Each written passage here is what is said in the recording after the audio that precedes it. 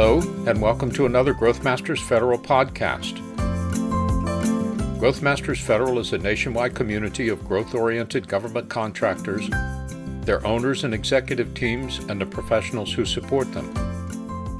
The purpose is to share experiences and discuss timely topics on planning and executing the most effective growth strategies in the complex, highly regulated, but opportunity-rich federal marketplace.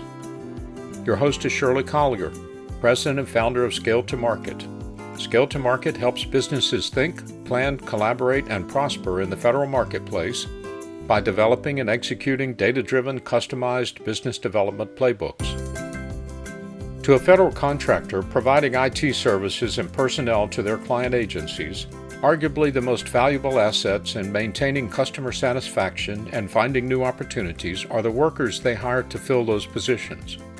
Achieving these goals requires IT workers to exhibit and exercise leadership and social skills which are often overlooked or underemphasized in employment and training practices.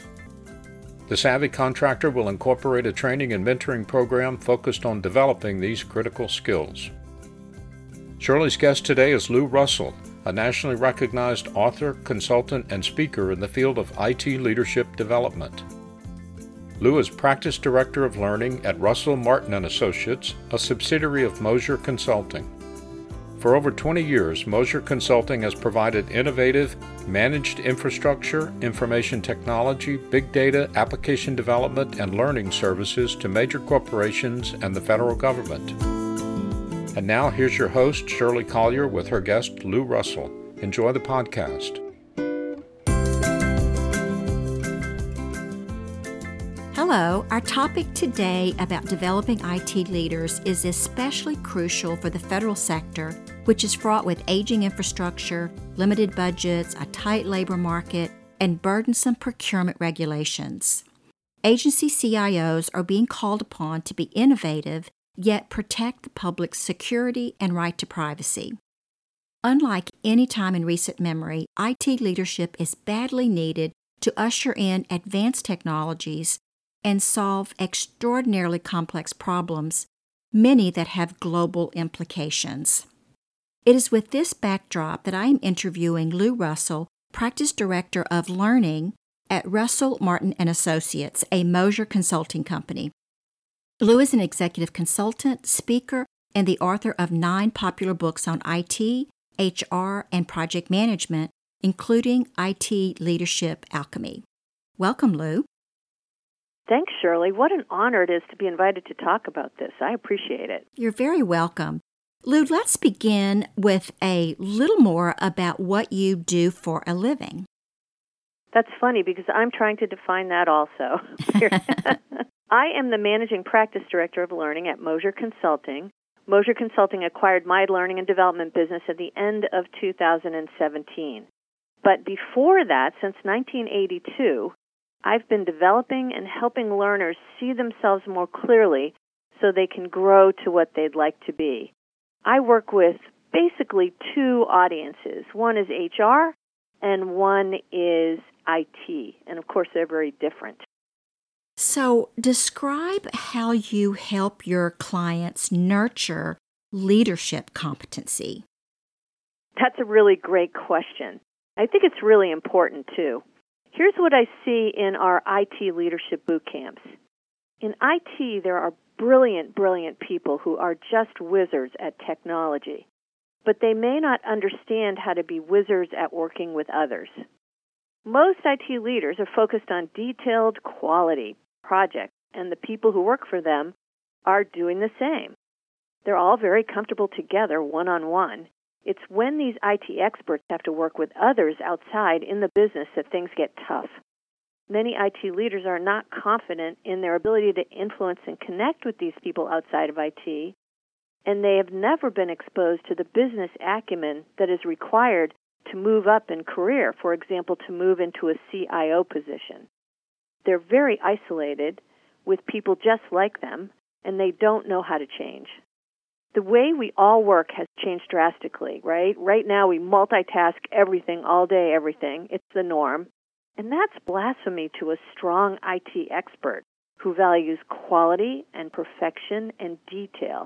You can just feel that. It's intense and it's slow and it's very careful. And that's not the email world that we're in. A move to more agile practices requires constant collaboration and equal roles, and that's coming up fast. So you really can't work alone anymore. These changes can be very difficult for a very talented IT person that's been in the business for a while. Their world has truly been rocked. This is so true, Lou. I see it all the time as well. And, this is even more evident in IT environments in the federal sector. There are many stakeholders, the end user, the contracting offices, regulatory agencies, and of course there's a blend of government employees and contractors who must all somehow work together. So how do federal agencies benefit when IT practitioners grow into IT leaders? It's funny you should say that because I recently completed one of our IT leadership boot camps for such a group, and it was made up of agency CIOs for the most part. When I walked in the room felt afraid and even somewhat competitive or adversarial. They really didn't know each other, which I was surprised at, and they didn't know the value of networking with people who do different or even similar projects.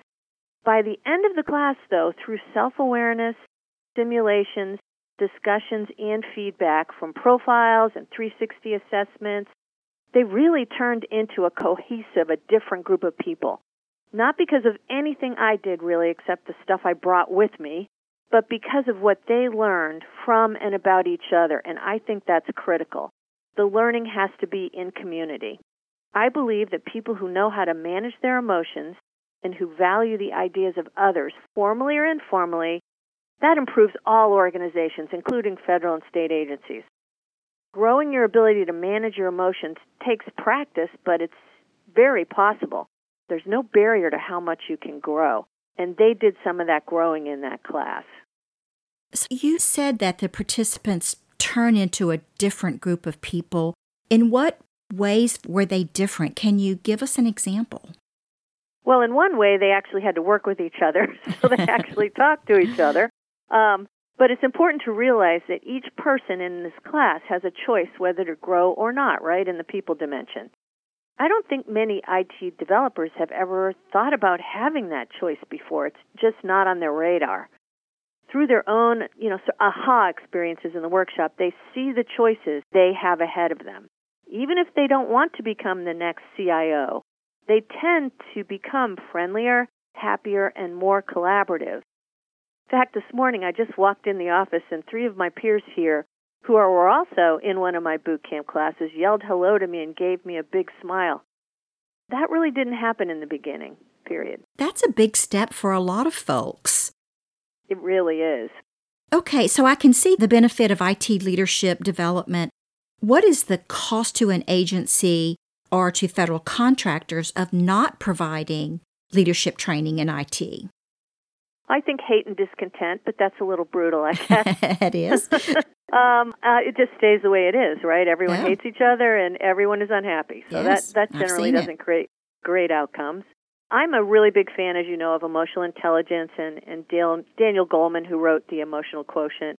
And there is definite research that shows that negative emotions create actual blind spots. When you are anxious or stressed or angry, there are parts of your environment you don't see. It's actually like being blind. And so you also can't see your way out. These negative emotions, I think, are costing agencies and their contractors a great deal of invisible money. Constant frustration from lack of funds, support, etc., will cause people to lash out at each other and alienate peers or constituents, which is awful, and it can become contagious. The good news, though, is that a few people with good EQ are also contagious. IT is a perfect example of how this occurs. I think many know that they aren't great with other people, but they don't think they can do anything about it.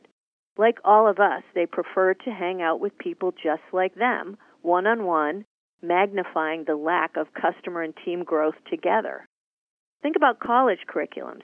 In most, you're required to take speech and electives outside your major.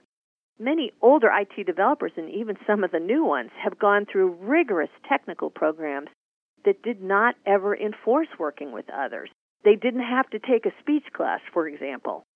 They're excellent at technology, but never got comfortable hacking how to work with others.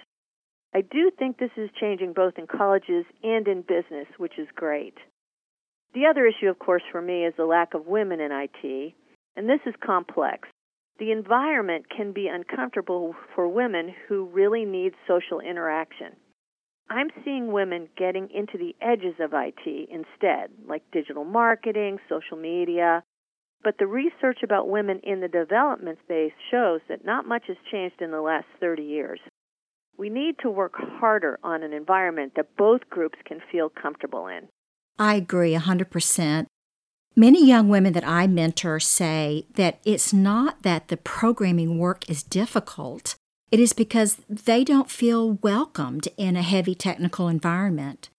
What is your prescription for CIOs to make their work environments more inclusive and therefore more productive? I think this is a really hard question.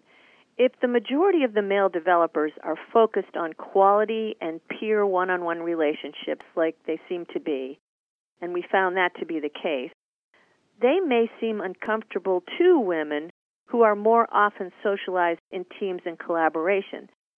But it's not intentional. They live in their world, we live in our world, right? It's not an intentional thing. Creating mixed teams, for example, like they're doing in an agile approach, really starts to neutralize these differences. I don't disagree that women don't feel welcome, but I have to emphasize that I don't think the male developers are meaning to be unwelcoming. I believe that they don't know how to make the women feel welcome because they see things so differently. So it's really complicated because all women do not want the same thing, of course, and the same with men. I hate to say it, but a common CIO strategy is to hire a good enough woman who is not as qualified as a man they hired would be. I am not a fan of women being hired, not because they are good developers, because they are women. I don't think anyone really wants that. I'd recommend that CIOs create a benchmark, and that's what we do here. We create job benchmarks for different roles. This is a service that we use internally and sell to our customers. There are two ways to do this. To start a job benchmark, and the easiest is to identify your 3 to 5 top performers, male and female, and use the TTI Trimetrics assessment to merge the top performers into a job benchmark you can compare new candidates to. But before you do that, you have to test it. So we test the job benchmark usually against people who should not compare well. And I like to use our salespeople for this because they don't match the developer profile at all. No, they don't. Using the benchmark, and this is very important, neutralizes unconscious bias because you're comparing a person's strength to a job. We use DISC motivators, EQ, and acumen, not pretending that you have some psychic way to predict a good new employee through an interview. None of us have that. At Moser, we've built benchmarks for hiring and career planning for a data analyst, team manager, and engagement manager. Now, the second way you can do it if you don't have top performers is you can get people that know the job really well and facilitate a discussion with them to define what the benchmark should be. Either way, you get a great dashboard with a tool that helps compare candidates matched to the job, and this helps you identify when you've gone off into that unconscious bias. Those sound like very reasonable approaches and a very good tool. You mentioned earlier a little bit about Agile. How do these new approaches like Agile and design thinking impact IT leadership programs? Well, I love the people focus of both of those approaches, Agile and design thinking. There's a third one that I like a lot called Duarte. It's Duarte, similar, more of a graphic approach. I participated in some of the earlier discussions about the Agile Manifesto 20 years ago through Cutter Consortium. I was one of their consultants. And it's funny now, it was a really long time ago. And suddenly, Agile's here, after being dormant for 20 years or whatever. It's gone mainstream. It's a pretty difficult transition for many IT people for all the things we've already talked about, because it demands two things that are very hard. One is equality and one is collaboration. In other words, everyone has the same vote and everyone plays together as a team. There's some really interesting HR issues as well, if you've seen them in some of the HR magazines. Like, if everyone's equal, how do you do bonuses? How do you do promotions?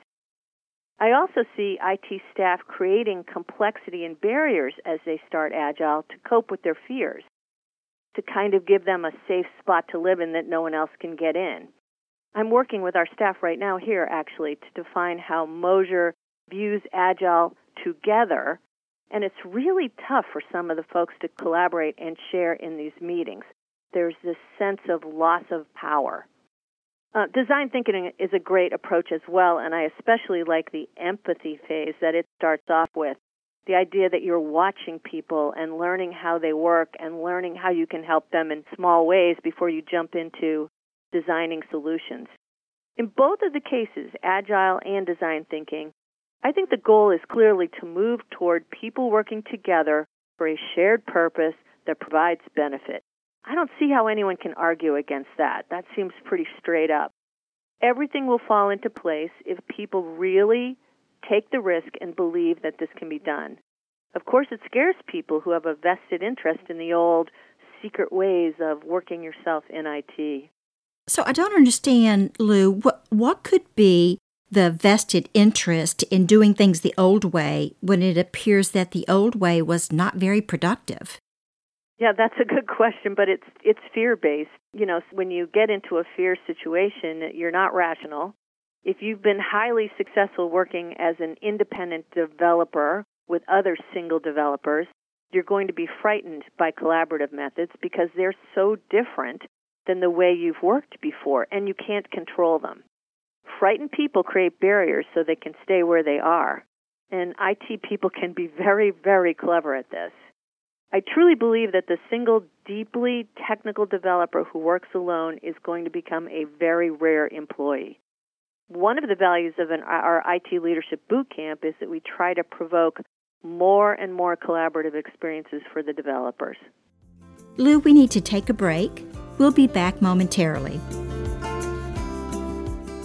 Today's podcast on IT leadership is brought to you by Scale to Market, helping businesses thrive and grow in the federal marketplace by developing and executing data-driven, customized business development playbooks.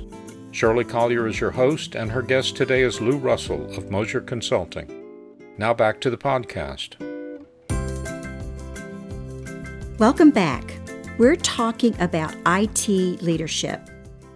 Lou, I've heard people say that leadership can't be taught. It's something either you're born with it or not. What is your take on that? Well, I don't think you're born with it. First of all, I think that has to be grown. And I do believe you can teach leadership, but there's no guarantee anyone will actually learn. So that's the main point, really. Each learner who attends any of our classes, including our IT Leadership Bootcamp, has a choice. They can stay afraid, they can stay in the job they are intentionally, or they can go for a promotion like a CIO position. It's their choice. It's the individual's choice. I do not make that choice for them. There's no way that we want all those people to be a CIO because there's not enough space as you go up. I love watching the transformations, though, because most do step up into either a bigger space where they live or a bigger space that they can grow into. It's also, though, sad to see the struggle of people who are afraid to risk changing. In our workshops, we use, as I said, assessments and profiles and 360s and lots of simulations. The simulations they like the best are the ones that have math in them, and then they argue like crazy, which is fun. And basically, I don't, if someone asks for help, I help them. I'm so impressed by the distance these people go, how hard the emotional work is, and how hard they work at making these changes. It's pretty phenomenal. Can you give me an example of this hard emotional work done by a student that resulted in a positive change or outcome, and what that outcome was? Yeah, there's a lot of those actually, but and as I said, it's just amazing to watch. One of our IT Leadership Bootcamp alumni is one of these brilliant technologist developers, and had a pretty abrasive personality if he didn't get his own way, that pretty much repelled or scared others. And he did not see it. We all saw it, but he did not see it. So when he received his initial 360 feedback and then his trimetric CQ, and he correlated those, right, he saw that this is data, this must be true because both reports say the same thing, and I need to change the way people see me. So he actually had his eyes wide open to what other people saw him to be, and it wasn't pretty. He came into my office and shared with me that data from both of those triangulated that brutal truth of how he had been choosing to act, and he hadn't noticed it. He is working extremely well right now at practicing new behaviors, and he is really transforming, and people are noticing. Some people are probably nervous, but I think in general it's a really great thing. So, Lou, technologies such as artificial intelligence and robotics have significant economic and social implications. In your opinion, what role does leadership play in ensuring that these incredible technologies are leveraged appropriately? Well, if you're not going to leverage those technologies, you're not going to have a job, right? That's the first thing, because that's where we're going. We're already there, really, if you think of it that way. And in that space, IT has always been sort of untouchable. No one really knows what they're doing, so a leader has difficulty kind of organizing and getting work done in an IT space. Rarely, though, does a healthy organization in the past need fewer IT people, right? You always need more. But it does, in my opinion, seem to be going that way because these technologies are replacing some of the work the IT people do. I see it as, this makes people nervous, but I see IT a little bit going the way of blockbusters. Or I read an article one time that large companies in the 30s had a department of electricity in their hierarchy, and maybe we're the department of electricity that's going away as well. For one reason, with AI and robotics, the programming is being done by machines, and the IT practitioner of the very near future is going to focus on the application of technology, not the technology itself. And that's going to include things we don't really think about in IT, like interpretation, sociology, law. I love Behavioral Economics by Daniel Ariely. There will be fewer IT practitioners who just do technology stuff. Their talents will have to be constantly changing. They have to be cross-functional. They have to see the customers and the impact. And they'll be, therefore, less technical and more generalist. Applied technology like these you mentioned will replace building technology very soon, I think, and it's already happening. I am aware of multiple 50-plus-year-old programmers who are looking for a job. These kinds of jobs are already disappearing, and they haven't been able to keep up with the trend. No one likes to hear that jobs are disappearing. What advice would you give to these 50-plus-year-old programmers? Well, that's a tough one. First, they have to see that it's happening, clearly.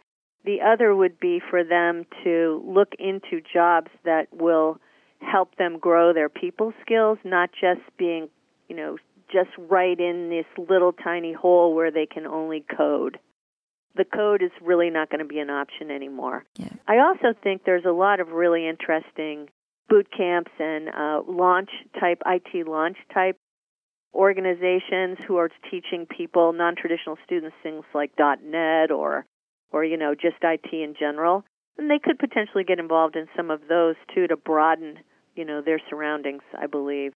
Yeah, that's good advice. That's very good advice. Well, it's time to wrap up, Lou. Do you have any final thoughts? Well, I do want to say I love working with IT people. They are so smart and so intentional, and there's so much potential. They have incredible hobbies and lives. We have to be careful how we judge them. Let me give you an example, which was my problem. There was a man here that was very quiet. I never made eye contact with him. We had never spoken. He must do a tremendous job. He's always heads down coding something. And then I saw him far away at a baseball game recently with his wife and children. He was laughing, talking nonstop. So I think we have to create corporate environments that support both of those, that give people the safety to be quiet and brilliant and be socially laughing and connecting with others. And that's what I like to look forward to. Yes, me too. Lou, thank you so much for your incredible insights today, and continue your good work. Well, thank you, Shirley. You too. I really appreciate the invite. For more information on Mosier Consulting, go to mosierit.com. That's MOSERIT.com. Our guest today is Lou Russell. She can be reached at lou.russell@mosierit.com. This is your host, Shirley Collier with Scale to Market, signing off for now.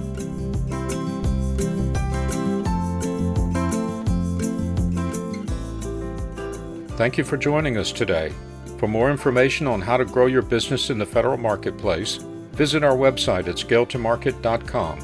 That's scale2market.com, and subscribe to the Growth Masters Federal channel on iTunes, Google Play, or wherever you get your podcasts. Join us again soon for another informative Growth Masters Federal podcast.